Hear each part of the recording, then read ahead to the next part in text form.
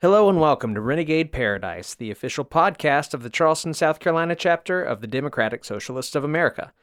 We're an intersectional activist organization working to build a society and economy run by the working class. A society that democratically meets the needs of the many rather than creating profits for an elite few. Renegade Paradise is a news, commentary, and educational platform based on socialist analysis from activists on the ground here in the Lowcountry. By sharing a socialist perspective, and by lifting up the voices of our allies and comrades, we hope to create space for folks on this part of the country looking to deepen their understanding of leftist politics, but who might not know exactly where to start. Members of the Charleston Democratic Socialists of America come from a broad, diverse set of backgrounds and tendencies within the spectrum of the left. But what unites us is one common goal, and that's to build a different world, a better world. I'm CJ Bones, and tonight we're going to be doing something a little bit different. We've got a small panel discussion crammed into the studio today with members of the local DSA and Food Not Bombs chapters representing, a real Justice League, if you will. Today we're going to be talking about the Bernie Sanders campaign fresh off the New Hampshire victory as primary fever dips down south. So, hey everybody, can you introduce yourselves and tell us a little bit about yourselves? Hey, my name is Josiah. I'm a local Charlestonian, I suppose, transplant. I've been here for some time, and I work with local Food Not Bombs. Been doing that for a couple years. I am, broadly speaking, anti-authoritarian, anti-capitalist, and really just kind of work to make a world, like you said, where people have the opportunity to thrive. I love that. It's awesome. Sarah, and I am currently a co-facilitator for Charleston DSA, and I have been in Charleston for about 7 years now. Hey y'all, this is Taylor. I'm usually behind the boards, as I am today, for every episode of Renegade Paradise. But today I thought I'd run myself a mic in here and maybe jump in here and there and join the conversation. Yeah, so like I said, a little bit different tonight. We've got Taylor's voice in our ears, so it's kind of fun. It's kind of different. So yeah, we're going to start out the discussion tonight by saying that I think we have a unique opportunity here in South Carolina to do our part to help Bernie Sanders win the South Carolina primary. Former Vice President Joe Biden was heavily favored to win this state, and honestly, that maybe still might be a factor since he cut his losses early in New Hampshire and is making a beeline south as we speak. But right now it seems very possible like we might break Biden's so-called Southern firewall and win the state for Bernie Sanders. Not only that, but we have the potential here to put the most qualified, most popular candidate with the best chance of not only simply defeating Donald Trump, but also working with those of us here on the ground to advocate for real material improvements in the lives of working people all around the country. So this is an exciting moment, and it's really getting a lot of discussion going, both in DSA and in Food Not Bombs, and a lot of other activist organizations here on the ground. So we'll just get right into the discussion, and y'all kind of answered some of the first question right off the bat. So I'll keep it a little bit shorter. What are your feelings on engaging with electoral politics in general? Oh, well, personally for me, as I developed and came to understood what the American political structure really came to being and came to remove the illusion of choice, at least in terms of the way that it's been provided in kind of general American myth making, I became very disillusioned with the electoral process. I did participate in 2016, but after that, and I really didn't see much of a purpose and came to understand that ultimately you're voting for the same side when you get down to core policies of both Democrat and Republicans. That being said, it's exciting to see a movement for the first time come through and really show itself as being something counter to traditional politics that we've been so accustomed to over the last 40 or 50 years. I was definitely pretty jaded for a while myself. I think the first vote I cast as an adult was, for Obama in 2008. And I think a lot of people read what they wanted to see into Obama's campaign. And that obviously turned out to be pretty disappointing for more left-leaning folks, I think. So I would say I was pretty jaded until maybe 2015. I saw Jeremy Corbyn winning the Labour Party election in the UK. And that was very motivating for me in terms of seeing a leftist electoral project that could potentially succeed. And then seeing Bernie Sanders' excellent run in 2016 and progressing from there, I think there's definitely a ceiling to electoral politics that maybe Bernie Sanders is very right on the edge of. So I'm very hopeful this year, but this is the last one for me. Hey, this is Taylor. I guess I'll share a little bit of my background with electoral politics and kind of how I'm seeing it right now, and who knows what the future holds, but we got to have some contingencies in mind. But I think I'm maybe the oldest one here today. I'm 34. Got you beat, Taylor. Yeah, okay. Okay, so my first foray into presidential politics was actually around before I could vote. I participated in a campaign circulating petitions to get Ralph Nader on the ballot in Virginia in the year 2000. I'm from Charleston originally, but my dad is one of the many folks who worked for the Navy and got transferred to Norfolk, Virginia when they shut down the Charleston Naval Base in 96. So at that point, I was going to school there. Ralph Nader, didn't end up winning, of course. And, it became a very controversial thing among Democrats who then wanted to blame him for George W. Bush taking office. So kind of right off the bat, I guess I had a pretty heavy exposure to this sort of idea within the Democratic establishment that it's unacceptable to do anything to their left, and that, seemingly they'll kind of burn bridges and fight the left as hard or harder than the Republican Party. Definitely. Yeah. So, I mean, I've definitely been aware of that. I got really jaded. I voted for John Kerry in 2004. I wasn't psyched about it. That was my first time I was eligible to vote. I was like my first year in college. I went to UVA. And then the year I graduated, 2008, that summer while I was waiting for my first job to start, I went and volunteered for Obama for America, Obama's initial campaign in 2008. I did phone banking and did a lot of voter registration and stuff like that. I then got very jaded with Obama actually in office with the drone strikes and breaking promises where instead of stopping raids on medical marijuana facilities, he dramatically ramped it up. So it was a lot of issues that made me actually not vote for Obama in 2012. I just didn't vote. And then in 2016, having been a longtime Bernie Sanders fan, I got re-energized again, really psyched. At that point, I was working for an environmental nonprofit that kind of tied my hands as to how much presidential campaign work I could do, especially for a candidate that's to the left, very to the left of the nonprofit industrial complex that runs the environmental movement in this country. They're all funded by the same handful of billionaires, and they're systematically neutralizing the left. But anyway,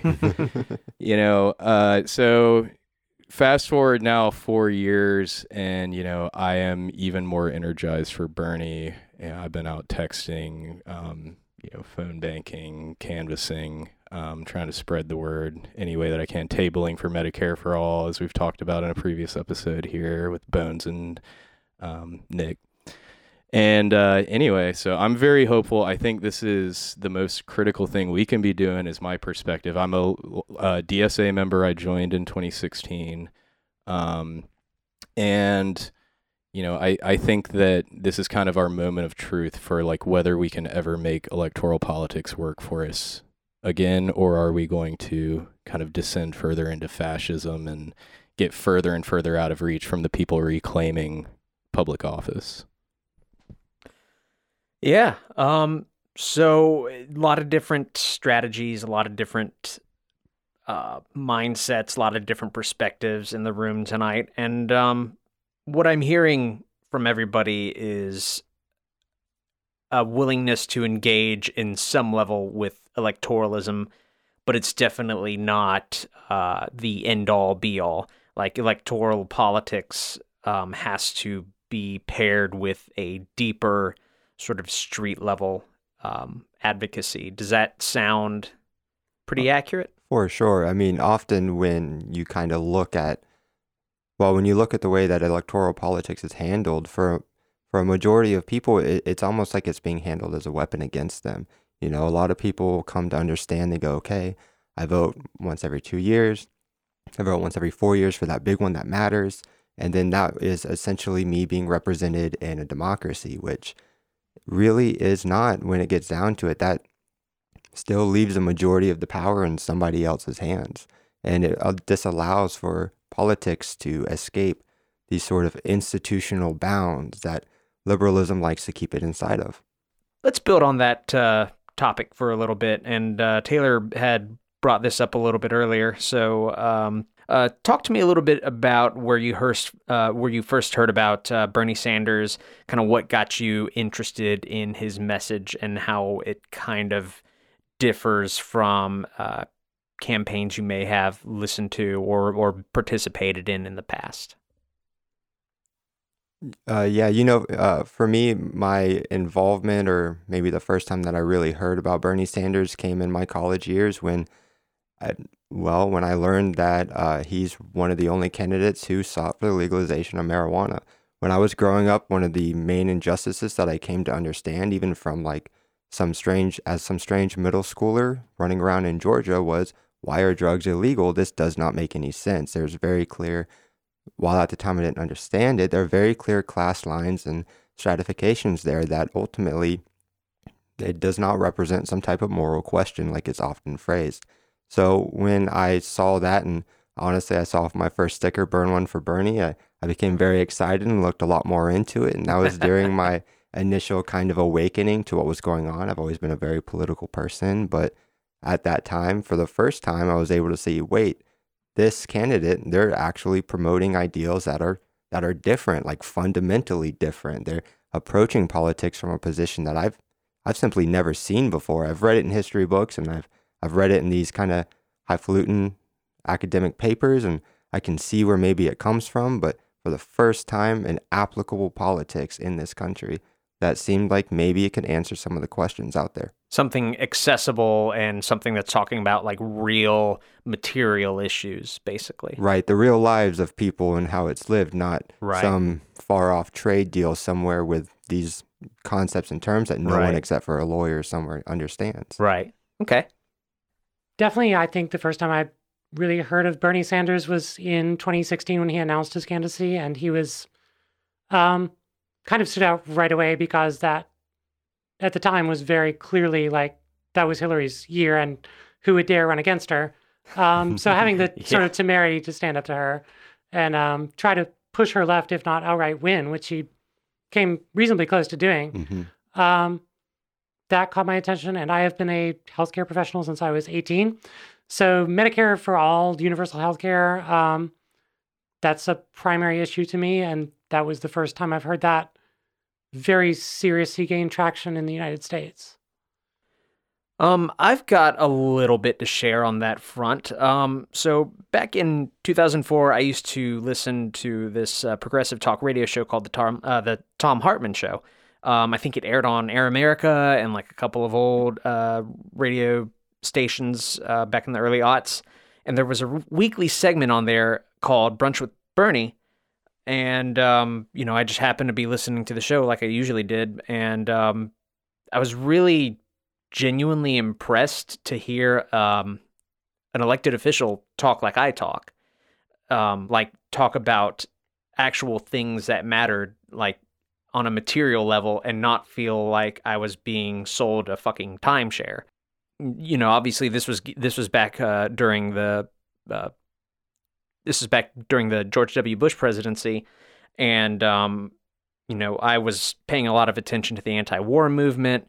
And I was really kind of inspired by Sanders' willingness to push his anti-war message in the face of like just overwhelming and suffocating patriotism, especially from coming from a family background that was so strongly tied to the military and like right-wing politics. It was like nothing I ever heard before, and it was so refreshing to feel not so alone. Obviously, as time progressed, I supported Barack Obama in 2008 and 2012. Bernie Sanders still was, pretty far to the left of Obama, pretty far to the left of Hillary Clinton, and really felt like the only candidate I've consistently followed for many years that didn't feel like a compromise. So that's personally why I'm a fan. My politics have gotten still farther to the left since then, to where honestly, like Bernie, he could probably be nudged a little bit farther to the left in some situations and on some issues. But I am happy to have that conversation, in a future episode, and always am interested in holding our elected officials' feet to the fire. Well, why don't we have a little bit of it now? Yeah. I mean, okay. I think that's a pretty important part. It's a much bigger conversation in DSA a year ago than it is now. Yeah. A year ago, the debate within DSA was whether we were going to endorse Bernie as a national organization. And there were a lot of people on the left who were very uncomfortable with that idea.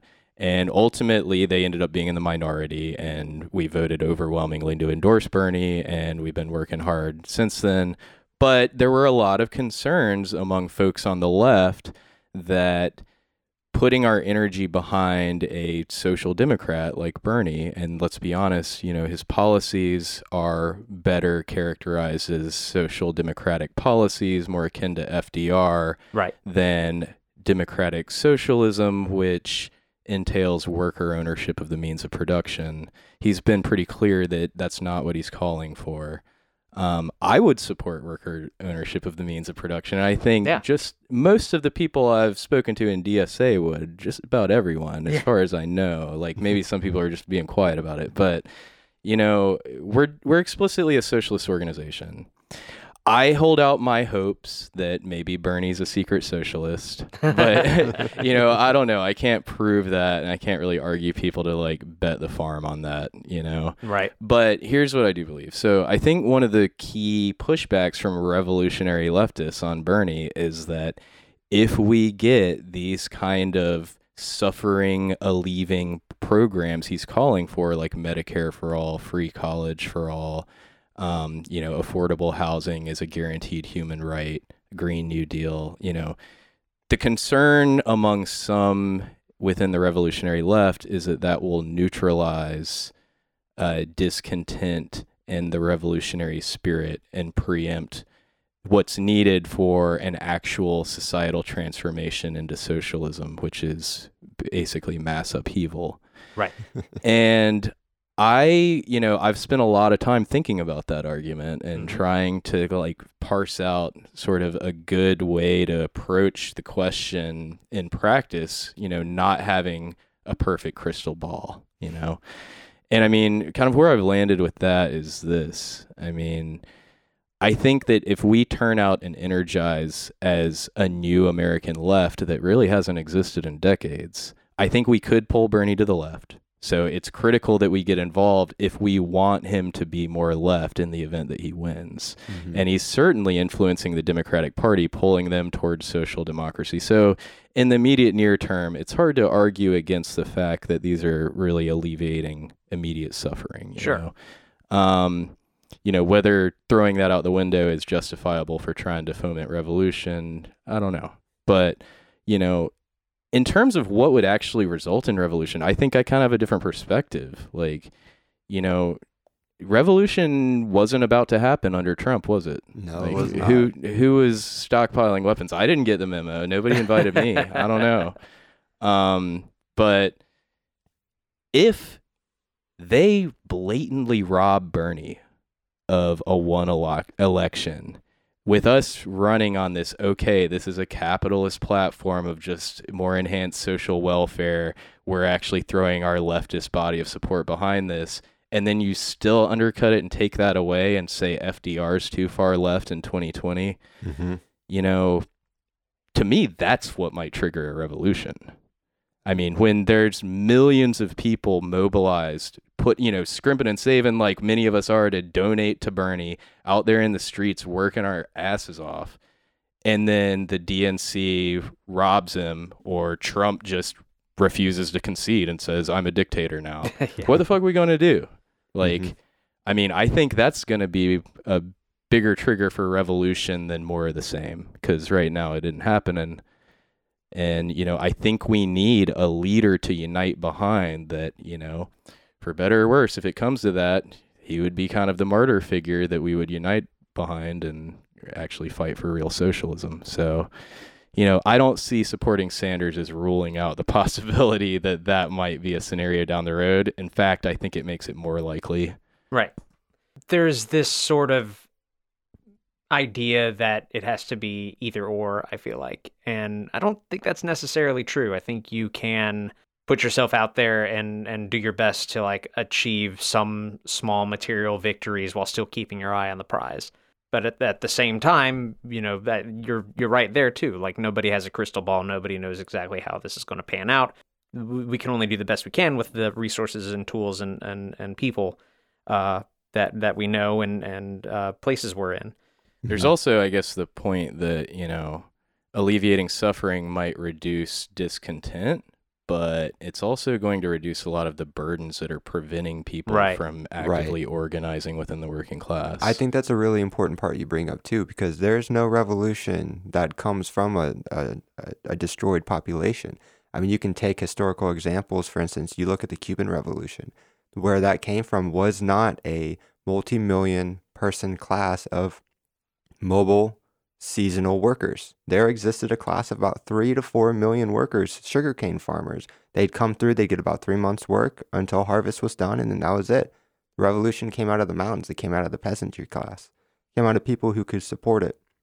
And that's always one of the more difficult parts of it, because too, when you get into, for instance, like all of a sudden we're in November 2020 and Trump is not moving, once full fascism sets in, it's a difficult process once the state apparatus is moving and mobilized against you, because that's the reality. I mean, that's where unions come in handy. That's where these types of organizations come in handy. That's where mutual aid networks come in handy. Exactly. Yeah. It's the ability to mobilize resources against a concentrated force. Let's keep moving and talk a little bit about which part of the Sanders campaign platform resonates with you the most and why. To me, I think it's very tight contest between Medicare for All and the Green New Deal. I think, especially in terms of sort of an electoral project, there's now more of an external clock on a electoral project. I think Bernie is the compromise candidate in this respect. Like, that's the bare minimum we need to do and the bare minimum we should accept. And then obviously Medicare for All, I think I'm personally transgender and everyone I know needs healthcare. That cuts across, race, economic class, gender, everything. One of the important things for me really is criminal justice reform. I mean, I sort of brought it up in the idea of legalization of marijuana. It's a real funny and easy thing to laugh about, and it's a really interesting thing. But I mean, at the core of the United States, really, still exists a slave state. We have a carceral state in existence right now, where millions and millions of people are in prison and are due labor to the state, essentially. I mean, the 13th Amendment very clearly states that there is slavery still in existence so long as the government deems you a criminal. And when you keep that in mind and you keep the context of who is imprisoned, how they're imprisoned, it's black and brown bodies, and it's poor people really taking the brunt and still maintaining what we understand to be American capitalism today. So the legalization of drugs, the recognition of that, even if it's in the context of our modern, capitalist, bourgeois, fun elections, just the recognition of it can really go a very long way in allowing people to understand exactly the processes that are at hand in front of us. That being said, Green New Deal is vital for the future of the planet, regardless if you're American, French, or Russian, or from Zimbabwe. It's important to all of us to not destroy the fragile blue dot that we exist on. And there are no other candidates that take it seriously like that. Not that are in the election or in the race anymore, though. Yeah, I definitely got to echo Green New Deal. I mean, it's really hard to pit big, like grand, transformative policies like this against each other, because really any of the holes that are left in their absence really just undercuts the ability of the working class to really live like a free life, in control of, their economic livelihood and future. Without Medicare for all, medical debt can wipe everything out at any time. Without access to education, it's going to be hard to do a lot of the things you might want to do. Without criminal justice reform, they can take away your freedom kind of arbitrarily, and it's profiting people, so they're highly motivated to do it. But I mean, the Green New Deal, I guess if we got to make them compete, like climate change is a pretty immediate like global emergency. 12 years. And it's so intertwined in like every other issue too. I mean, all the economic issues are going to be greatly exacerbated if we don't confront climate change on the scale that the Green New Deal proposes. Really, we need to do even more. But yeah, that intertwined thread of, nuclear war as resources get scarce and there's mass migrations as a response to climate change. Noam Chomsky talks about that a lot.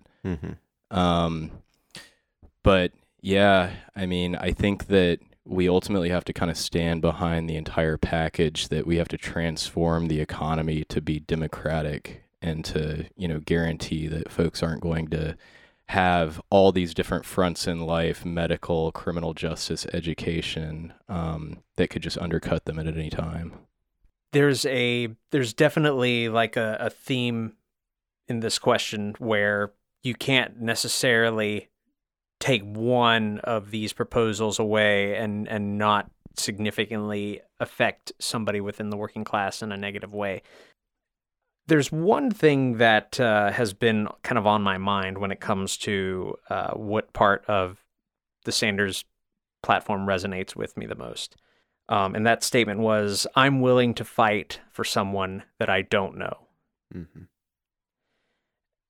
And I can't think of a better way to not only describe this platform that we're fighting for, but also just the purpose of the left.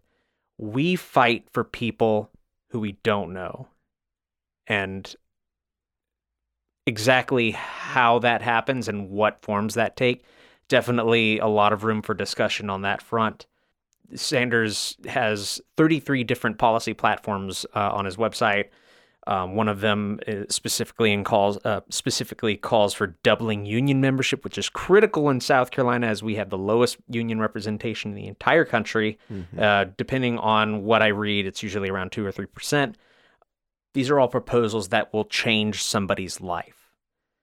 And I can't think of a better thing to fight for. And I think that's a really important thing to keep in mind ultimately too, is as someone else's life gets better, so does mine necessarily. Exactly. Like we are not... It's not a zero-sum game. We're all somebody else's, somebody I don't know. Yeah. Exactly, yeah. Yeah, back to that idea of like intersectionality and really having to fight the fight all at once. I mean, it's a heavy burden and to think about, let alone to contemplate actually fighting and participating in, but also it's the burden set out in front of us.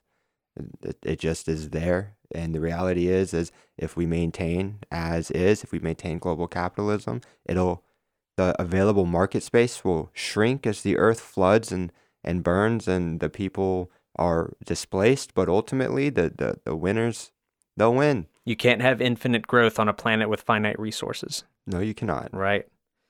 Let's keep that, let's put a pin in that and think about that as we go into this next question. So obviously we've talked about how the Sanders campaign really focuses on meeting basic material needs for everyone, and we listed a bunch of them, in the past few minutes. what thing do you think that, so we'll kind of flip the script a little bit. What do you think Senator Sanders should pay the most attention to as the campaign makes its way into South Carolina? There's a large section of this country, and in particular, I think that due to the way that South Carolina's history and due to the way that South Carolina is organized, there's a large segment of our population, the rural population, that feels ignored. You know, they feel like there's opioid crisis. They feel like there's economic disparity, and that ultimately the people and their towns and their livelihoods are vanishing as people are forced to move to urban and centers of concentration in order to find work and make a living for themselves. And we live in a very rural state. And you combine that with a long history of Republican propaganda and people really kind of coming to this notion that Democrats have abandoned, Democrats do not care about people in rural America. You know, and then to combine that with notions of the Southern feelings of inferiority that national politics sort of places on the Southern, I want to sort of say culture, but just that idea, like, where does the joke come from when you're making fun of something? You put on a Southern voice. And it's disappointing. And even Southerners do it to themselves when we're making jokes with each other because it's so ingrained in even our culture. South Carolina ranks 49th, 48th in education. We have one of the least developed healthcare systems, even while in the city of Charleston itself. We have the Medical University of South Carolina. There really are a lot of resources missing from this space. And rural Americans who are a major voting bloc and do absolutely have a right to be heard, have a right to benefit in the general growth of our country, but also human beings as a species, our ability to utilize new technology and to move forward in the future. You don't want those people to feel like they're, quote, those people, you know? Right. I think that's going to be an important part for Bernie to pay attention to when he's entering South Carolina. So just have that, like, that compassion. We may not have everything in common, but we share certain struggles, and I see you, and I'll fight for you. Right. Going to the people. Right. Get rid of this like 2000, 2004 kind of red state, blue state thing where I think a lot of liberals in particular will say we just need to write off the South and nobody's going to vote for us there. And really the margins are much closer than you think. And you're writing off, this is the largest concentration of African Americans in the country. Mm-hmm. Queer people are disproportionately in the Southeast. So I think it's ridiculous to say you can't win here on those issues. Absolutely. I mean, right. I participate in Food Not Bombs, and I have a particularly hard left perspective, and I get a lot more favoritism than one might expect in this area. It's really not, it's not that people do not believe that they deserve, or people believe that this is possible to have a utopian world. It's just that they've heard propaganda for so long that it's a truth to them. A lie can be truth if it's repeated enough times. I think just kind of strategy-wise, for Bernie to try and win South Carolina, one of the biggest things he needs to look out for is where Biden's hemorrhaging base of support is going and why, and how to appeal to them before they settle in with someone else. And I think that there are probably a variety of answers to that. Biden was far and away the front runner in South Carolina in polls up until the past few weeks. Now it's looking like it could be Bernie. But, we've seen some interesting dynamics here that haven't been the same in some of the other states that we've paid a lot of attention to, like Iowa and New Hampshire so far are the only two that have voted. But here in South Carolina, Pete Buttigieg is not registering. I mean, maybe that could change. Klobuchar does not have a lot of support, even though she's pretty moderate and we're a fairly conservative state. Warren was doing all right, but she's slipping here just like everywhere else. But who's on the rise? Steyer and Bloomberg, the billionaires. And who is the main voice against billionaires in American pop culture right now? Bernie fucking Sanders. So in my book, I want to see, like, how do we stop that, that leak? How do we plug these leaks of voters who think, well, maybe we need another billionaire to fight the fascist billionaire in office, Yeah. I think we need to have that argument and win it. I think that we need to recognize that people are shifting in different fronts. There are more establishment-minded, largely like white, but some black Democrats who are just going to go with, who is the establishment choice in South Carolina because they're pretty ingrained with the Democratic Party. Then there are folks, white and black as well, who are more like, you know what, fuck the DNC. We're tired of y'all screwing over the working class and pretending like you're on our side. For the black folks, they're thinking we're tired of y'all taking our votes for granted, never saying anything real particular for us and just expecting that we're not going to have any shot with the Republicans. And it might seem crazy. I would kind of agree maybe, but as a white person, maybe not my place to make a strong argument on that. But Blexit, if y'all know what that is, I think it's Turning Point USA funded, but it's a national campaign playing on the Brexit, the British exit from the EU, Right. as rather a black exit from the Democratic Party. And, we've seen some very high profile activists here in Charleston get hired by that movement recently, and they're spreading the word and they have a lot of followers. Right. I'm not going to name any names right now and call anybody out, but, there are a lot of voters who might be won over by a populist argument, who are otherwise disenfranchised with the DNC, and that's just gold for Bernie Sanders to fill that niche. Yeah. Mm-hmm. There's definitely that populist sentiment right now, and you're definitely thinking, strategically, like capitalizing on the opponent's weakness here, and that's especially, because I think it's not safe. I think it's safe to say that Bernie Sanders, although he's, he has a really great opportunity to win South Carolina, he's probably still seen by a lot of folks as the underdog. So if you're the underdog, if you're, if you're not throwing as much muscle around in the fight, you need to know where to strike effectively. Mm-hmm. So yeah, right on with all of that. Josiah, you were talking about how South Carolina is like 48th or 49th in education, and I'd like to add another scary statistic to the discussion here. So so South Carolina has the third highest percentage of residents who owe medical bills. So I think it would be wise for the Sanders campaign to bring up ideas like eliminating medical debt and push hard on it.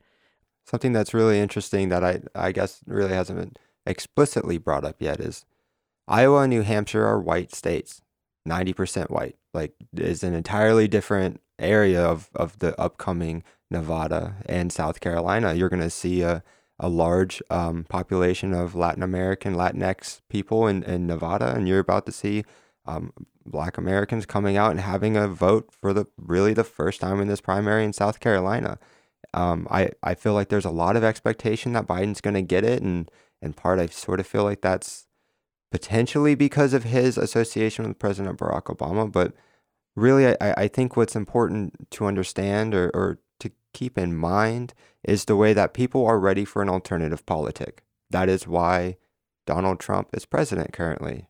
That's why he won. It's Right. not because he had better policy, and it's not because he won in some marketplace of ideas. It's not because he had the most money, and it's not because some magical force placed him there. Well, the Electoral College might be a magical force. Sure.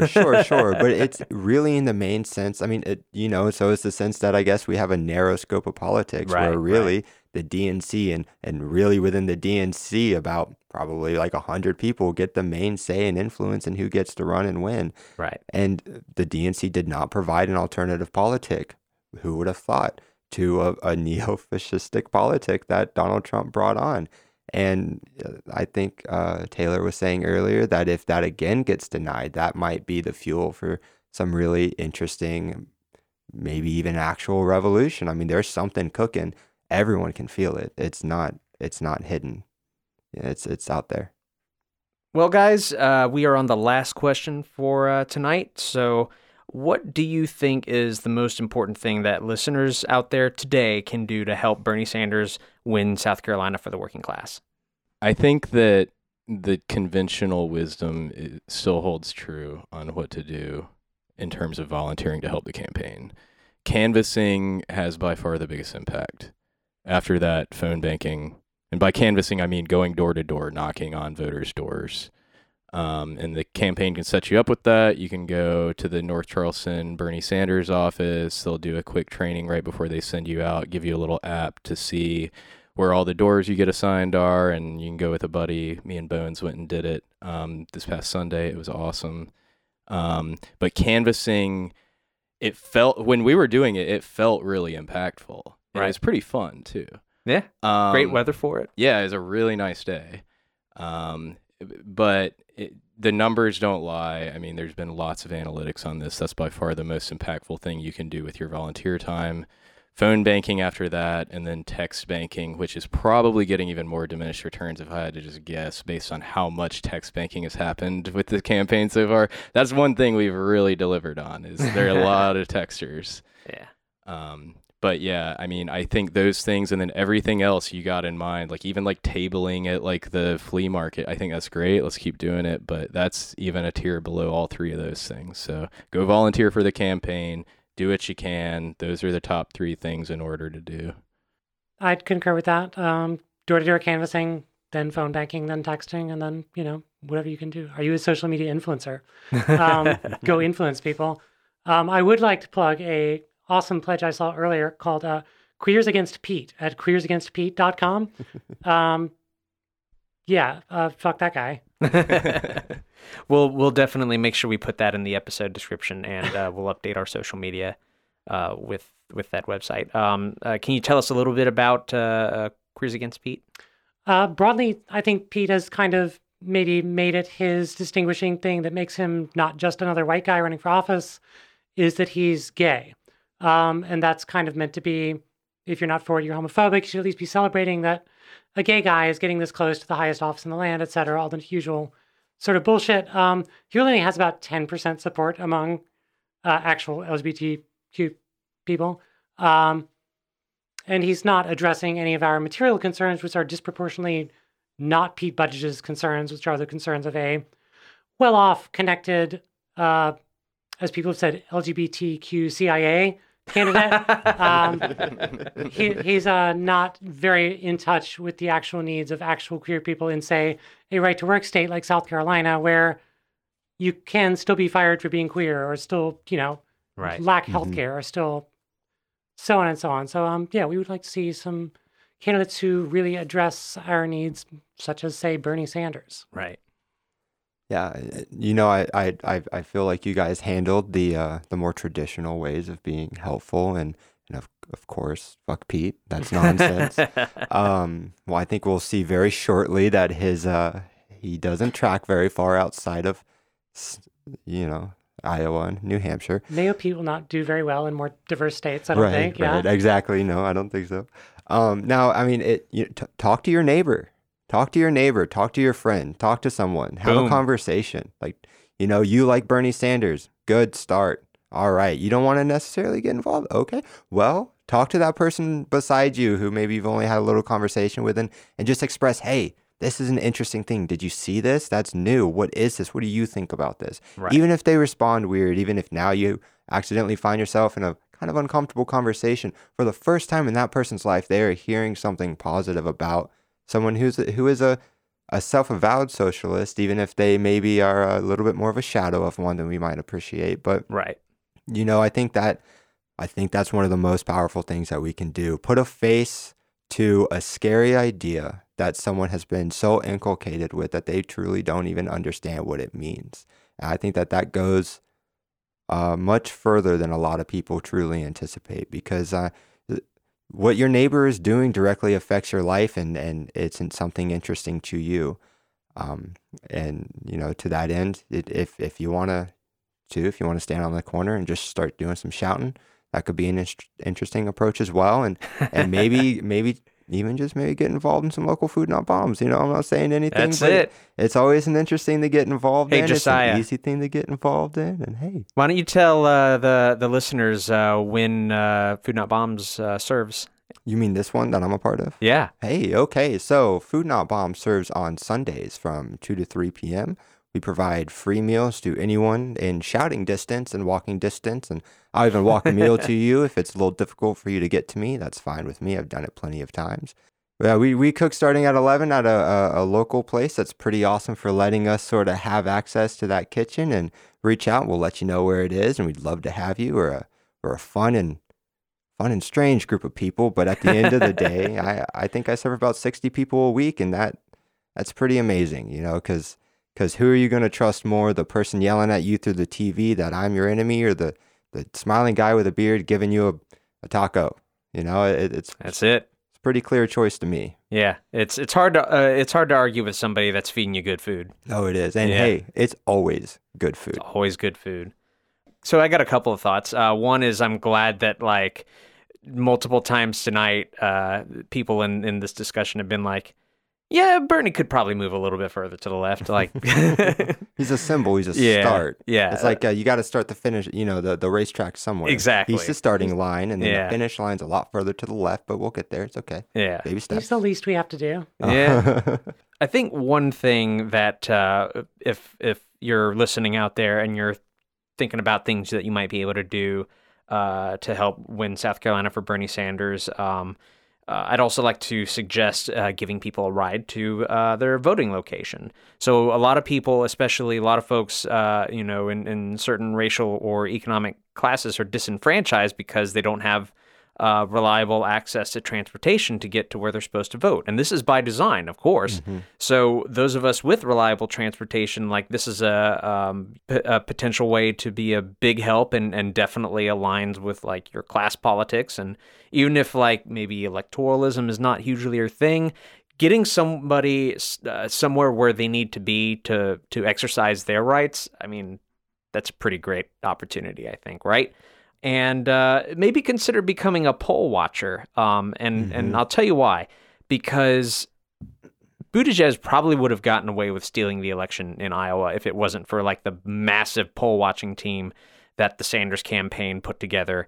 They released their own statistics and they broke the news basically by saying, hey, Bernie Sanders won the popular vote, assholes. So I think that there are a lot of different things that folks can do to help get the vote out, whether it's canvassing or whether it's phone banking or whether it's giving people rides. Pick what's best for you because you know what's best for you, right? Right. Great, guys. Well, I'd like to thank all of you for joining me and having this discussion and sharing your stories. Just a reminder for our listeners that the primary election is on Saturday, February 29th. So mark it in your calendars, Saturday, February 29th. You can find your voting location at scvotes.org. This is CJ Bones with Sarah, Taylor, and Josiah telling you out there that we've got a world to win. So let's make it happen. Can I get a solidarity forever?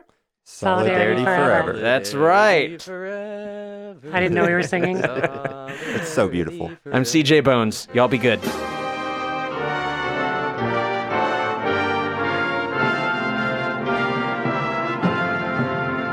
Stand up, all victims of oppression, for the tyrants fear your might.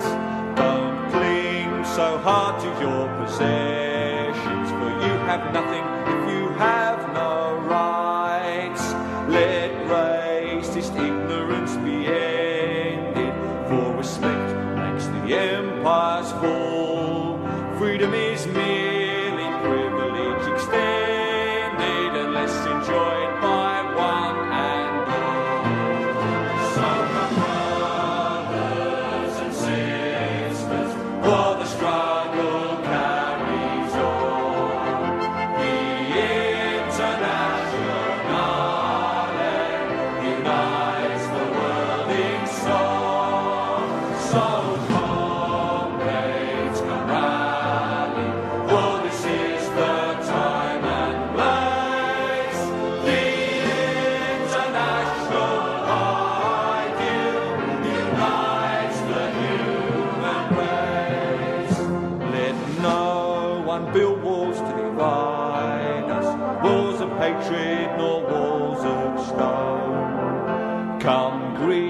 that dawn and stand beside us. We'll live together or we'll die alone. In our world poisoned by exploitation, those who have taken, they